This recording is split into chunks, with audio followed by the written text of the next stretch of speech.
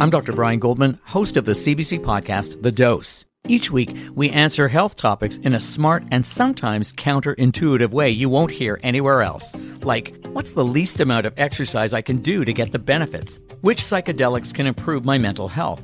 And how can I check for cancer if I don't have a family doctor? Top experts help me bring you what you need to know in plain language in about 20 minutes. Find The Dose on the CBC Listen app or wherever you get your podcasts.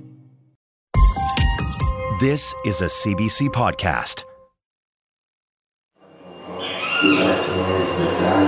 I'm the in-between generation. There's so many we all are standing on. Welcome to Ideas. I'm Nala Ayed.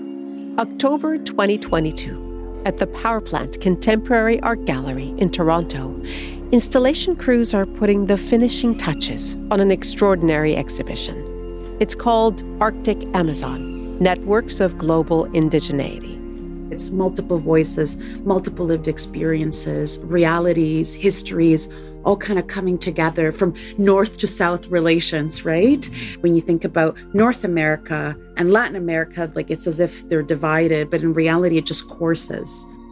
It began in 2019 with a gathering of Arctic and Amazonian artists and knowledge keepers.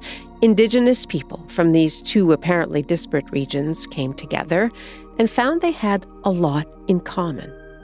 Creating this connection with other worlds and other living forms, it is urgent and necessary in these times we are living.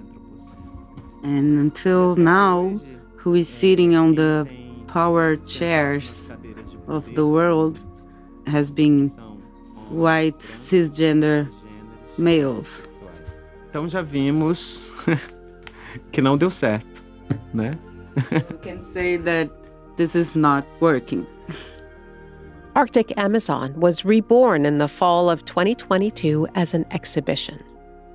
Through the twin lenses of tundra and rainforest, it explores Indigenous knowledge, tradition, history, and above all, the land. This one piece has a lot of fur in it that's saturated with this really vibrant red. And what it feels like to me is like when we harvest a moose. I feel like it's joyous because when we were kids, we live on rice and beans if we couldn't get a moose, you know. It was that important. And we would do it together, you know, take care of it. And it's also a very spiritual thing, too. Ideas producer Sean Foley brings us this documentary, Arctic Amazon, Secrets and Visions. And so idiot strings are the tethers that your mom makes for you so you don't lose your mittens, which people from the north really, they know what it is immediately, usually. I'm on the exhibition floor at the Power Plant in Toronto with Sonia Kelleher-Combs. She's an artist from Alaska of Inupiat and Athabascan ancestry. And this installation in particular is meant to represent the 35 villages that have credible claims against the Catholic Church, credible in the way that the Catholic Church acknowledges them. The installation title teases a cautious sort of smile out of me. It's called Idiot Strings, Credible. We know that there's many other communities within our state and all across the world who have been victims of the Catholic Church in many different ways, emotional, psychological, and physical abuse. And, the ills of colonization, and I could go on and on. There are 40 idiot strings floating in midair, each one twisting and turning between the two mitten-like pouches they hold together. And when the installation is lit up, you see these intricately entwined shadows cast all over the ground. It has this whole other life, like this is just one shadow. I mean, they're all individuals, but they're all connected to each other, and one loss impacts more than just that one person. So the idea is that as the shadow is cast, it's like it's a ripple effect. It's in a way. You see them all sort of they're all entangled. They're and it can go off the board. It's not just about the people within this space, Wow. The pairs of mittens are made of old maps from the United States Geological Survey. maps of the communities with claims of abuse that the Catholic Church has deemed credible. But there's no thumb on any of them. They look like oblong cocoons open at the top. The sight of these shapes has raised some eyebrows. A lot of people think it's very phallic. I don't. It's actually based on a design on our parkas. Basically, it's about lineage and continuation and perseverance and things like that. I'm really interested in representing our cultures as dynamic living cultures. You know, it's not. We're building on traditions every day. Is the way I like to think about it. We still wear these garments. We still, even if they're made out of modern materials and things like that, and also. This idea of legacy and history and remembrance, and even if we've gone to boarding schools, we still are a part of this culture that, or other things, other kinds of traumas, separation, adoption. Yeah. And there's something so tender about the shape and the idiot string, and it feels like there's just enough room for a little hand to go in there, even though I know it's not, a mitten. Yeah. Like when our kids were really little, you'd put these. Yeah, they're just a sock. Yeah, a little hand sock. So that was immediately what came to mind for me when I saw these. Originally, I was, I cut the thumb out because I felt like without that thumb, we're kind of helpless to move our, and that's kind of what it was. It was something that was bound. Right. So it did have a symbolic kind of metaphorical meaning. But also I do this series called Secrets, which are these little smaller pouch forms, and large secrets too, without this string form on them. And it's meant to hold something that's hidden, this hidden history. Right beside Sonia Kelleher-Combs' work, overlooking it really, is a vast wall painted a vibrant earthy red. And it's adorned with high-resolution images from the Amazon region. Some photos were taken in the forest and some in the city. Some depict the wonder of the wilderness, others the stark horrors of a landfill. And they're not only stunning in their own right as photographs, they're also performances. There's a particular figure, a being, a kind of shapeshifter in each of them. Eu sou Wira, né? My name is Wira. I'm 31 years old. I live in Manaus, in Amazonia States in Brazil. I'm an indigenous person in diaspora. I am a transgender person, a two-spirit person. I'm a biologist and master in ecology. And I also work as a visual artist and educator. Wira, who uses they-them pronouns, uses natural materials to transform themselves, to dress up, into a manifestation of and a bridge to the various life forms in their midst. Each manifestation of Wira is unique.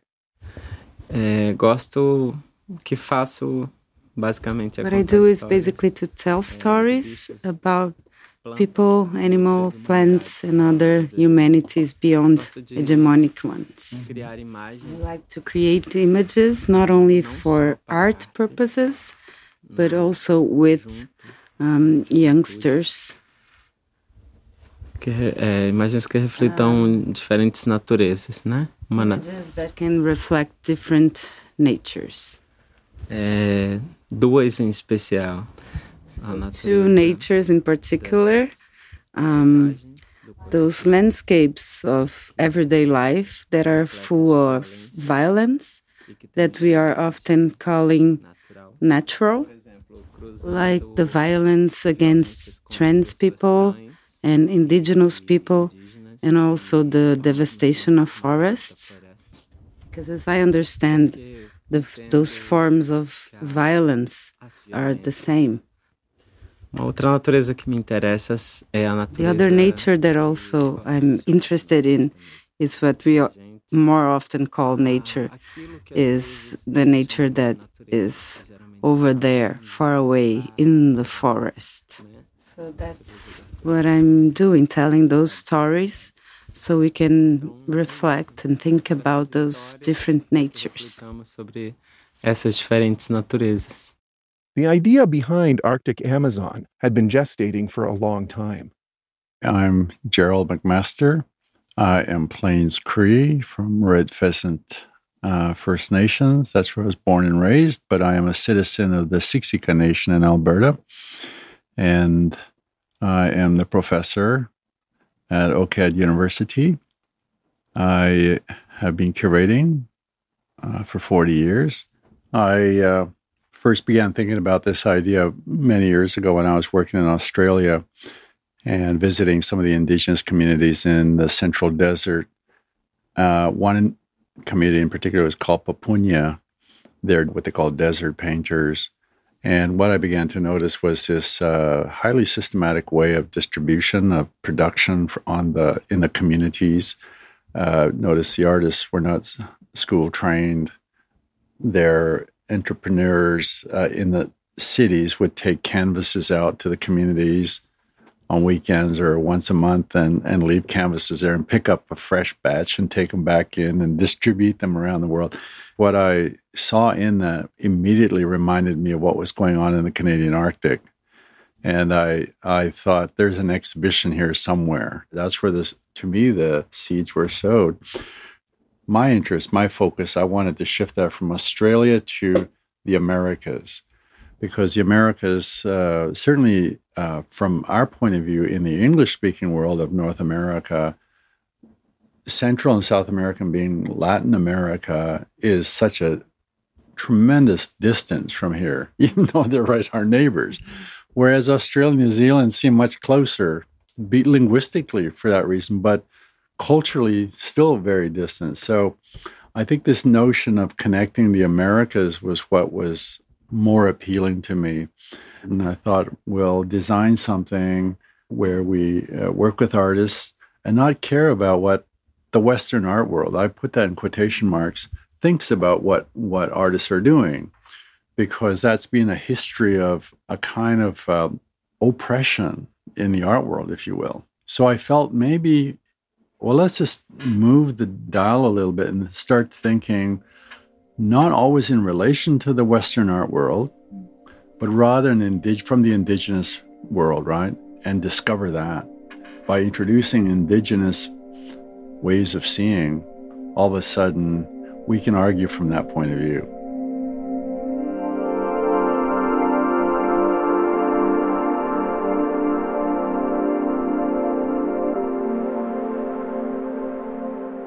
One of the things I've learned from Gerald is this idea of indigenous visual knowledge. Mm-hmm. What kind of associations come up for you when I use that term? Indigenous visual knowledge. I think it's just something that's innate that you feel, and it's a part of something bigger than any of us. You can feel it. It's just a way of seeing and knowing, even learning. You know, no one's harping from the pulpit, like telling you, like making you memorize all this stuff. You learn it through your body, you know. It's just a way of learning and seeing. I remember I did this one piece and it has a lot of like fur in it that's embedded into it and that's saturated with this color that's really vibrant, a red. And it's a very beautiful piece. And what it reminds me of or feels like to me is like when we harvest a moose, you know, when we're hunting moose.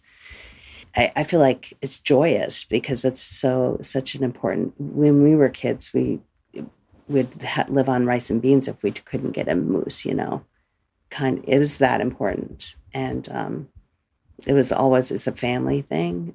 We would do it together, you know, take care of it. And it's also a very spiritual thing too. So that piece always reminded me of that. But other people would be like, they thought it was a pretty piece or whatever. All they could think of was like this fur embedded in this thing, and it had to be gross, you know. I was like, but it's so beautiful, you know. It's just this different way of thinking and seeing. So nobody wants to know where their meat comes from. Yeah. Nobody does. Yeah. I'm like, at least our meat, you know, we know where it came from and we harvested it. We took care of it. There are some things that people do bring to the work that I think is kind of funny, like make these little things that people think are phalluses or whatever you want to call it. I always think of those shapes as both male and female, though, because there's an inside and an outside. So I just remember the first time, like especially with the Idiot Strings piece, because it's so because it's about suicide. You know, that's what the original pieces were about. But I remember these two women coming into a gallery in Portland, and they were just laughing so hard because they knew they were Idiot Strings, and they just thought it was funny. Because it is kind of funny, because that's what your mom made you wear, like for your whole. But then it is like serious. It's like drawing you in with humor, and then also like telling you this is also very serious. You know, there's a reason for those Idiot Strings, and you know.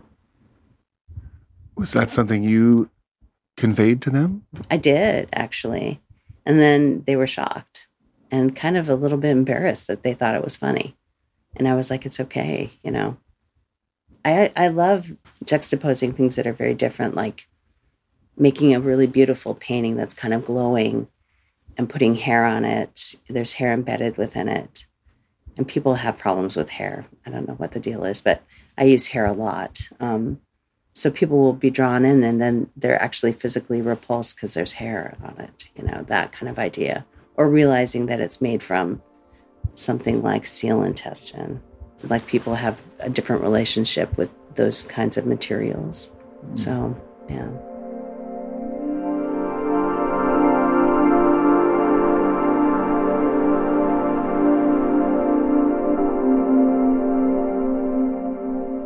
Do you remember the moment when you just needed to become Wira? Good question. Que isso? Wira is more, in theater, people call her a character. In psychology, people call her my alter ego. In the LGBT movement, it's a drag queen. A drag queen is what I like the most, but for me, of course, it's not only a drag queen. I like to think of Wira as more than a drag queen, more of an entity. Não necessariamente religião. But that has nothing to do with religion. Eu gosto de entender a Wira como uma expressão. It's an expression of my spirit, is a way of talking to my ancestors. So there isn't a particular moment in time. I feel like Wira is with me since I was born. So maybe it was my skin that transformed and gained these leaves around 2016. Em 2016, né? Momento de golpe no estado do Brasil, né? Onde So it was a time where Brazil was going through a political coup. And so there was a lot of artists gathering around to defend the Ministry of Culture because it was taken down. So there was a gathering of artists, and it was a time where I realized the strength, the potence of art to defend those political matters and the power of art to communicate between worlds. It was very pressing times. It was times where it was really important to show yourself, to do something. But it was also time to show all the living things, the beauty of things. And that was the time where I needed to start thinking and discussing these different natures. Também mostrar as nossas potências, as nossas belezas das coisas vivas. Daí que surgem as histórias das diferentes naturezas. As peripheries are places where the state is planting the opposite of hope. When I say periphery, I'm not talking only about the margins of a city, but also in the middle of the Amazon. I'm talking about the margins of the rivers and the margins of the villages. I'm talking about places where people have little or none access to things like health and care. we grow up with all this lacking, and also a big crisis of like self-esteem, because we suffer all this erasing and deconsideration through all these years, since the first years of colonization. So my narrative is similar to all these young people I work with, and I like to tell this story.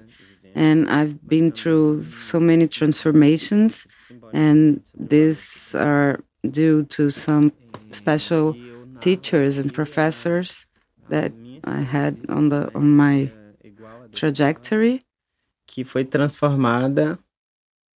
A lot of my work is about community. It is about place. Even though it is me making this work, and saying that, I know that there's this kind of push and pull of like, I can't speak for all of my community. I never could. Yeah, obviously it's coming directly from me, but sometimes it's not my personal experience. Sometimes it's my relatives' experience that can't say these things, which is really difficult, you know. It's really, really hard. It's hard for them to say it, or it's hard for you to carry that in? I think both. I mean, sometimes when you're too close to it, you can't say it. Yeah. Or do it.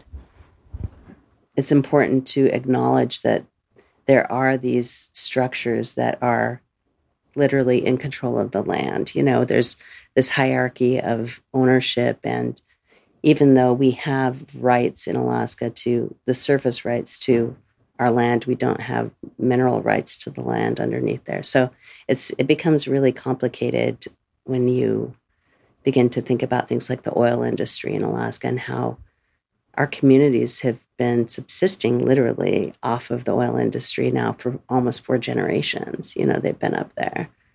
It's not black and white because, you know, we depend on that industry. And so it's a slippery slope. You have to figure out a way for our people to continue to survive in a way that we hadn't in the past. So it's hard. It's really, really hard. These places where we've been westernized, a lot of ills are there, you know. It's interesting. You can kind of tell the way that the church came in. That's one of our colonizers, and it's something I've been thinking about for a long time. But they divided our state up by denomination, and you can tell which denomination was where by suicide rates and things like that. You know, the villages that have more kind of social problems, alcoholism, a lot of mental illness, things like that. A lot of them, you know, those are Catholic villages. I was raised Catholic, you know.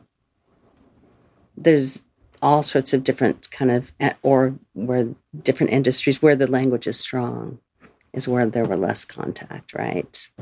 Things like that. Although certain elements may have been erased by, like, let's say the Moravian Church wouldn't let them dance, but they can still speak their language. So it's interesting what each denomination decided to focus on. Yeah, language in itself is just such a massive... Yeah, I don't speak my language. It's amazing. There's so many people here that speak their language. And yeah, both of my parents went to boarding school. So they met in Sitka, all the way from Barrow to Sitka, all the way from Nulato to Sitka. For those not familiar with the geography of Alaska, Barrow, now known as Utqiagvik, to Sitka is nearly 2,000 kilometers as the crow flies. Nulato to Sitka is about 1,500. Either way, it's an incredibly long way from home. They went to Mount Edgecombe, so one of the boarding schools there. But yeah, and my mom understands, but we never spoke it. She's Athabascan, and my father, he speaks it, but, you know, they didn't communicate with each other in a language, so just in English. And there was another school that my mom went to. It's called Pius Mission School in Skagway that burnt down. But they're doing interviews right now with survivors of that place, including one of my uncles is probably going to do an interview there. But we know that, you know, there's the same problems. for sure. Yeah. Children missing and yeah, absolutely. Yeah. It's the same, like even with the sanitarium. I think that they would send, I think that's what they called the sanitarium. Like they would send people with tuberculosis. My mom's mom died of tuberculosis in the sanitarium, and then she was adopted by her aunt and uncle and raised in their family. And then her two brothers were kind of in an orphanage for a while. The older brothers until they were adopted into another part of the family. And the two sisters were shipped off to family in Missouri. And my mom finally met one of her sisters 46 years later. Yeah. I can't imagine. What was that meeting like for her? I don't know. I wasn't there. That feels like such an immense topic. And I know that you... slippery slope. Oh, I'm sorry. I apologize. It's emotional.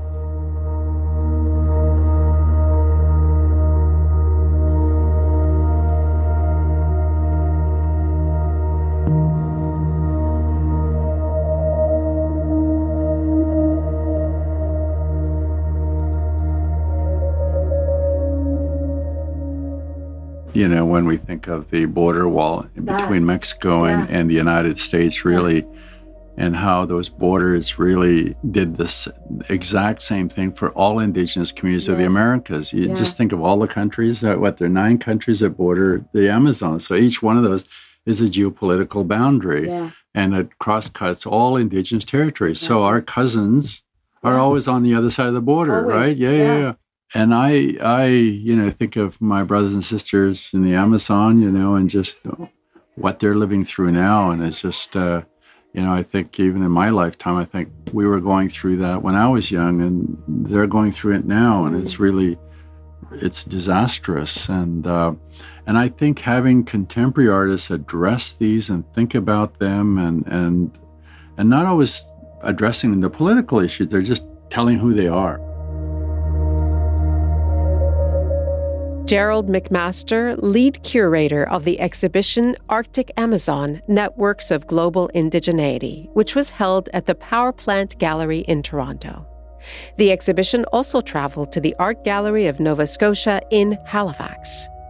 Ideas is a podcast and a broadcast, heard on CBC Radio 1 in Canada, on U.S. Public Radio, across Turtle Island on Sirius XM, in Australia on ABC Radio National, and around the world at cbc.ca/ideas.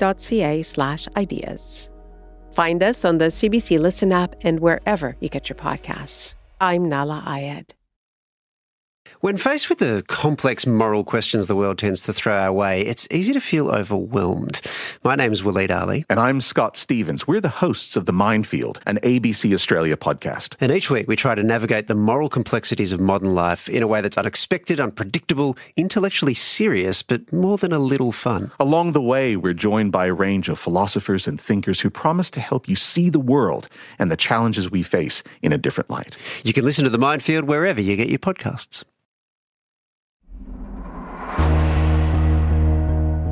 From Alaska to Brazil, Indigenous artists occupy a present moment between traditions and histories on the one hand and future worlds on the other. We continue with Sean Foley's documentary, Arctic Amazon, Secrets and Visions.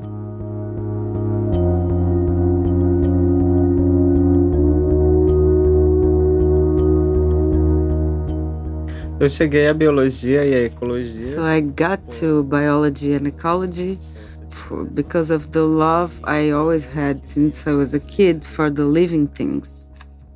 So the 6 years studying sciences were really important for me because I learned about the forms and methodologies of Western sciences, and I learned how to study and understand more about life. I wrote articles, I worked in international research. Basically, I was moving towards keeping the forest alive, standing up. But I felt, and I still feel, that this is something that lacks, not only for me, but to the whole society, a better articulation between science and the general population. Conhecimento científico ainda é produzido por Scientific knowledge is still produced by a really small group inside really small spaces that have really high walls. So I realized that it would need a lot more than scientific articles and numbers to bring people's love for the forest. That's why I became a tree, to remind, first of all, myself, but then our people, and eventually everyone else as well, that we are also plants.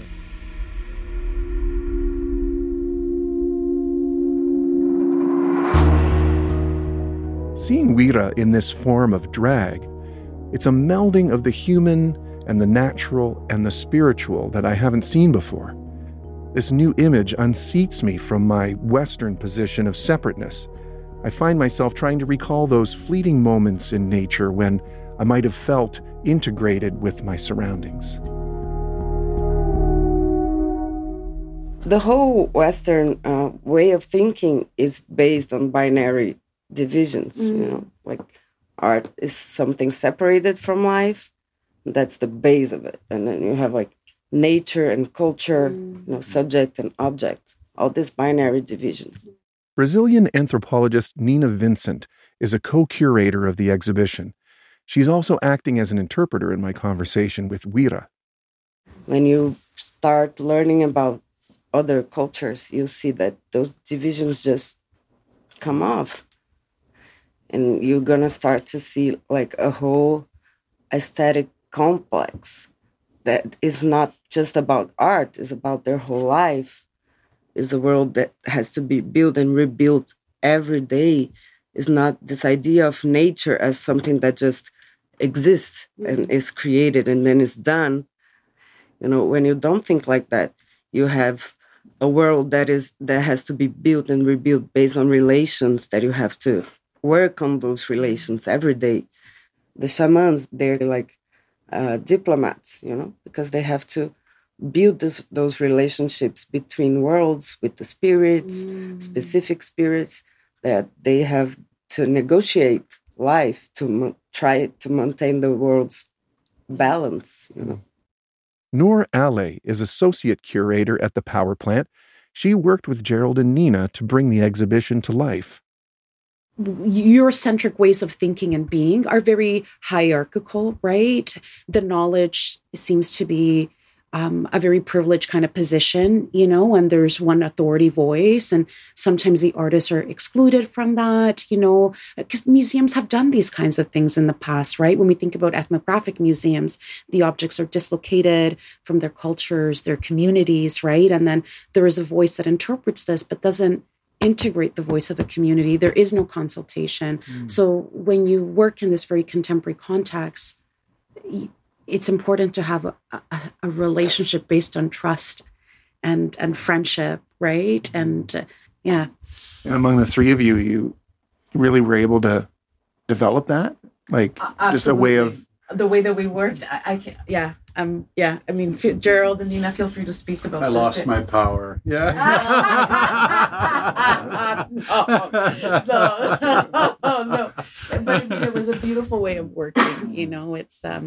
It's it was beautiful. It was all part of the orchestra of this. It's multiple voices, multiple lived experiences, realities, histories, all kind of coming together from north to south relations, right?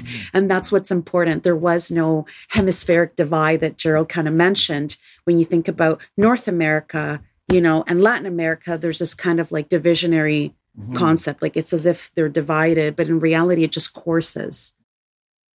Forest is often referred to, like in school books or even common sense on the streets, as natural resource. Naturais, distantes da gente. Natural as something distant, separated from us. E recursos para serem utilizados, consumidos, levados embora. And resource as something for consumption. Esse imaginário... This is ideas that show how we are not connected to the forest. Those are an old set of ideas You can find those ideas on the Christian Bible and whatnot. So you have passages on the Bible that talk about plants and animals and how you should use them.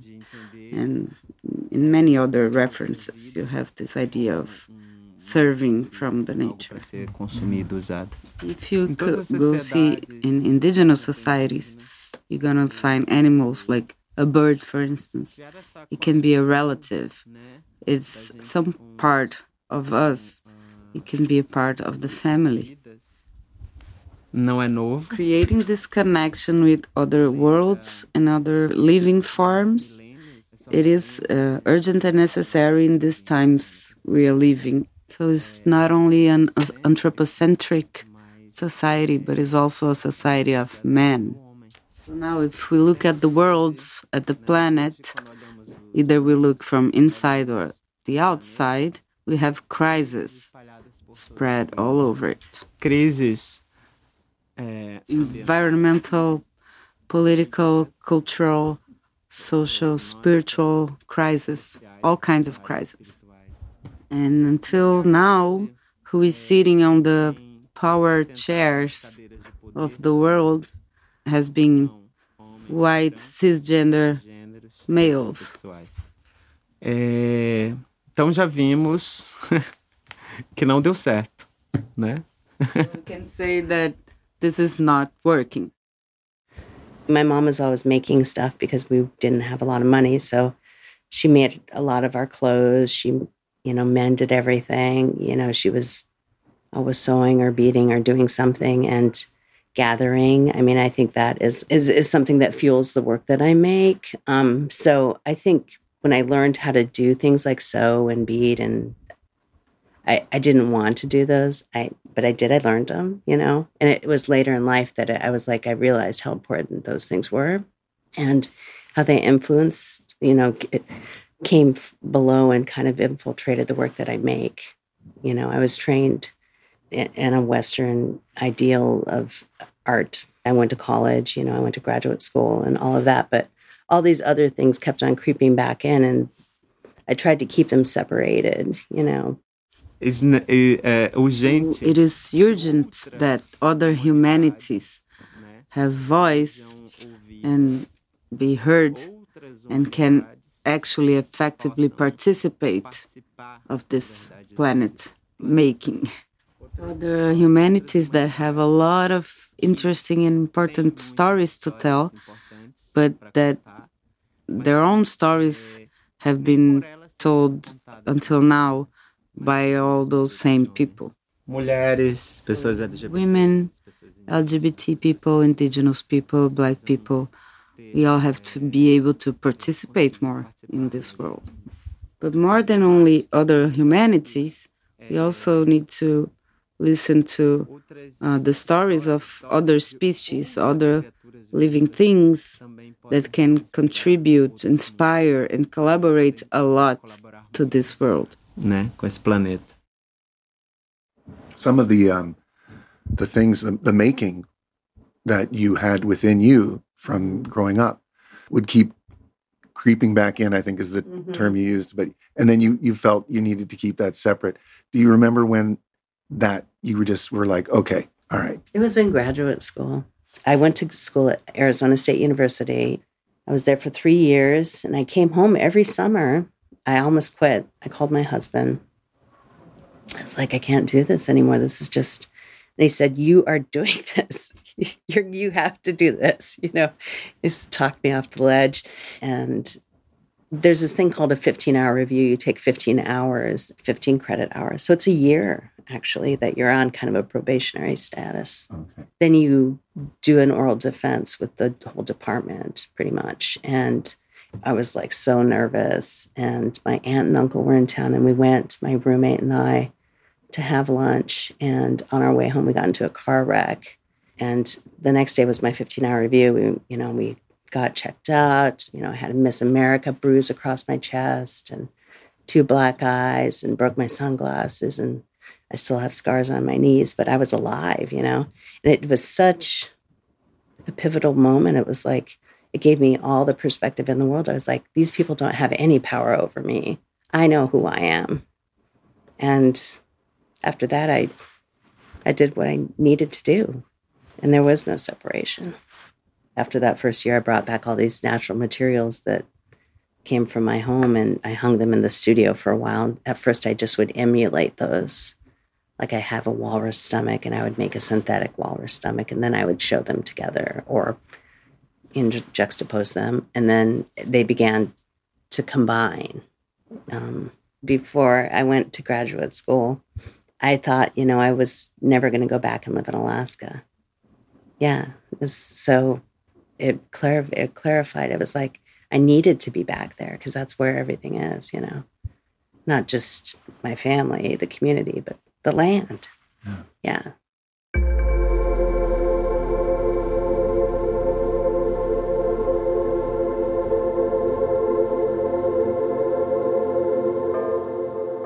Cada animal, cada planta. Each animal or plant has its own life story, and they're absolutely very inspiring for the world. Pachubinha é uma árvore que anda. For example, Pachubinha. Pachubinha is a walking tree. This tree just breaks any colonial imaginary about trees because she walks about 20 meters per year, going to find what she needs. So dance will be extasiated to look at this tree. The science will be blown away. Us, in our daily lives, that we are so inert, so stopped, so still. We should look at this tree, going after what she needs. And we have a lot to learn. E essa é só uma história de uma floresta inteira. And that's only one story in the middle of a whole forest. E essa floresta tá no jardim. And this is the forest, but it's also in the garden, in the lawn, right there outside. But it's not gonna just start speaking if we don't stop and pay attention. They don't desire or want or need to be our teachers. We have to be the good students, the good learners. O que o Ira faz é tentar mediar. That's what Wira does, is try to mediate, to help this process to happen, this connection to happen. Telling these stories with the body, because apparently people are not willing to listen to these stories on their own. Eu não ouvi não essas histórias por conta própria.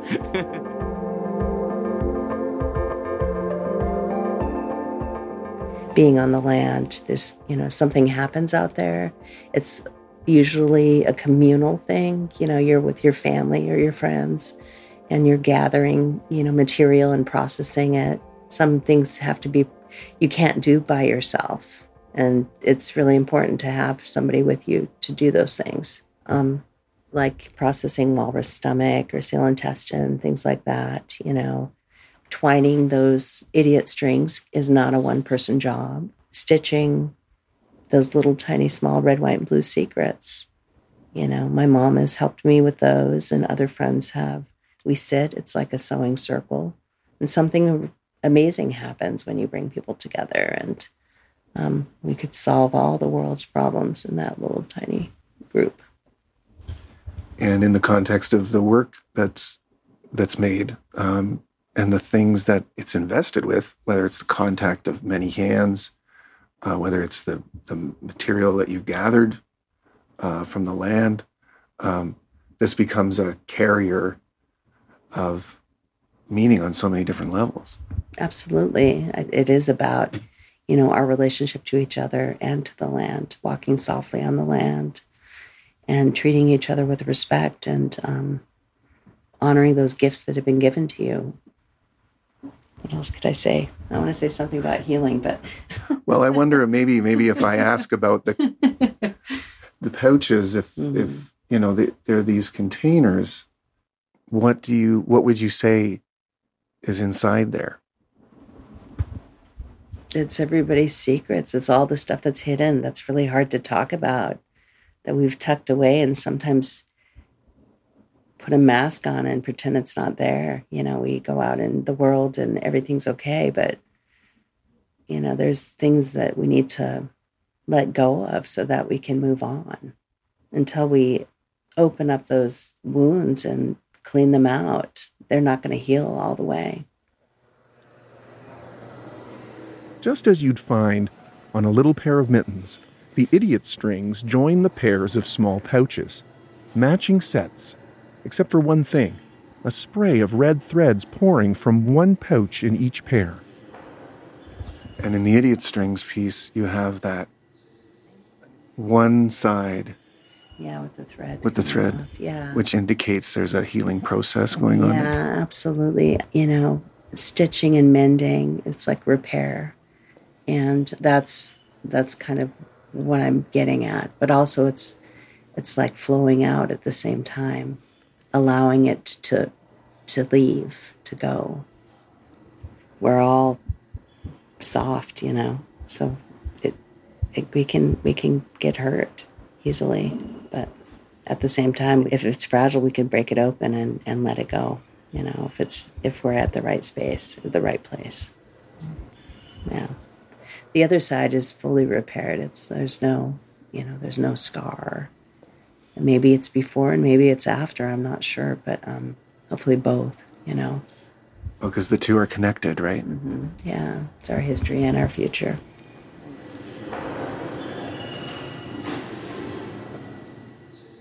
Gerald, you wrote, "For so long we've been marginalized, but I would argue it is because our starting point has always been within the framework defined by the Western art world.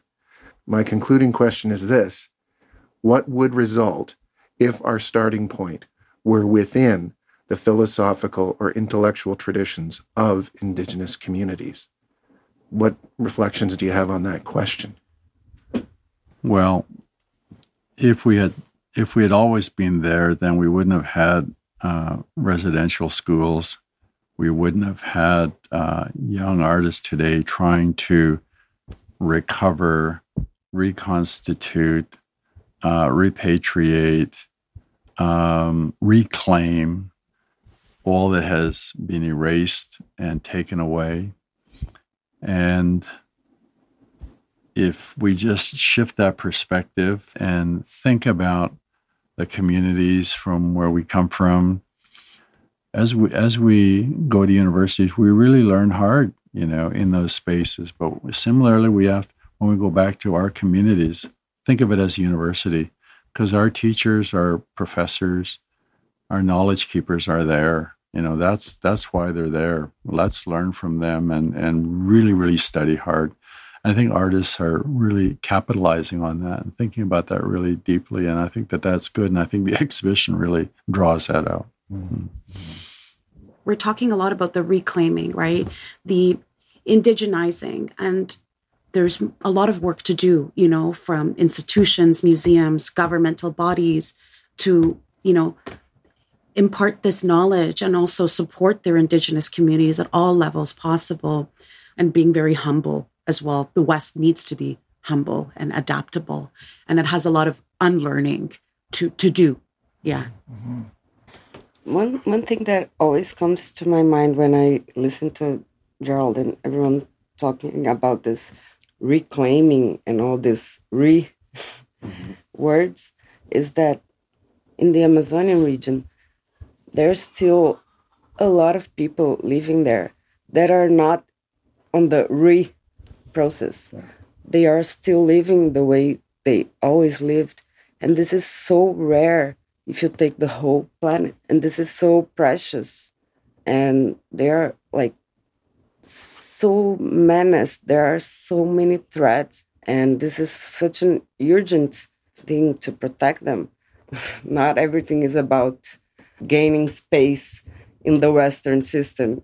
So there has to be these two possibilities: changing the Western system, indigenizing this, but also the possibility of living apart from that.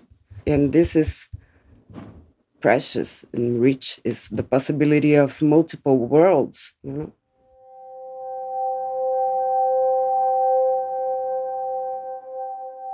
Wira was at the Arctic Amazon Symposium in Toronto in 2019. Their presentation was a news flash from Brazil. It was also an exhortation. Brazil is repeating dictatorship, once again denying reality, once again attacking art, freedom of being, freedom of speech. Once again, the better model is the one that misinforms, that confuses people, that harms people. It's a blind patriotism. It's a part of Brazil that puts God above everything. And unfortunately, this God is not the mythological figure, but rather Bolsonaro, the president. He was elected in 2019. Bolsonaro sought re-election in 2022 and lost. He undermined the electoral process. His supporters stormed government buildings in a coup attempt. He declared his intention to run for president again in 2024, but was barred by the courts from seeking election in any capacity until 2030. He has no idea of the size of the Amazon. He has no idea of the size of the Arctic. He has no idea of the size of the interactions, the impact that these groups together can make. In Brazil, people are anxious. They have anguish within them. We all feel this way. And this entire scenario favors despair. Despair is not something good. It neutralizes us. It stops us from moving, and we don't have this option right now. We must continue feeling. If you don't feel, if your spirit is not living, then you are supporting violence. We must guide those feelings using other forces and other spirits.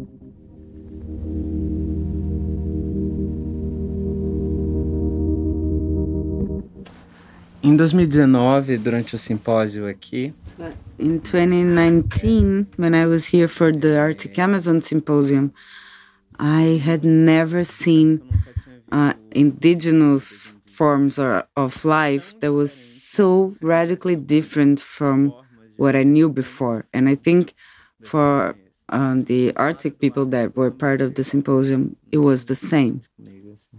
As diferenças são bonitas, tal qual são as semelhanças. Differences are beautiful, but just as much as similarities. Então começamos a enxergar. So then we started to see those similarities. Not only the similarities of colonial forces that affected our histories, the violence that affected our territories, mas também toda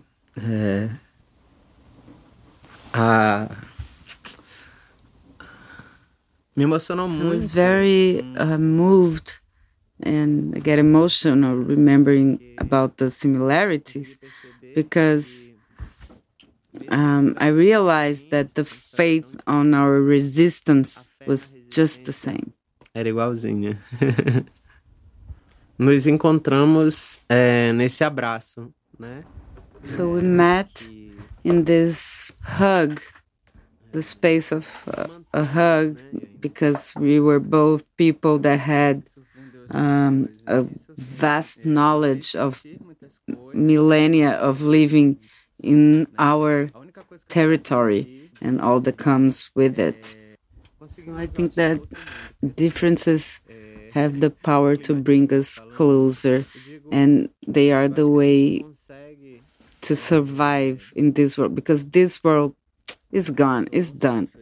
But to build new worlds that allow indigenous people to survive, to live, worlds that are possible, have to be built through difference. It's the only way possible. Com isso, assim.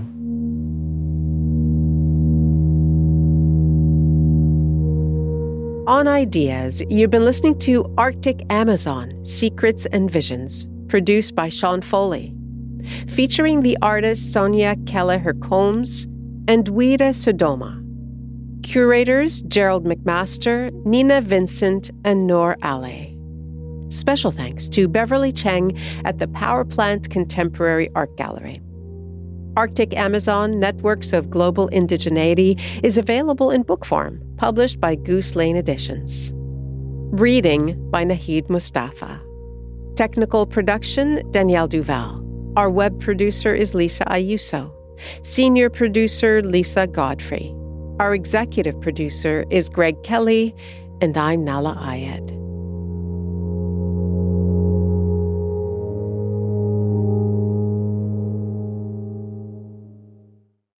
For more CBC podcasts, go to cbc.ca/podcasts.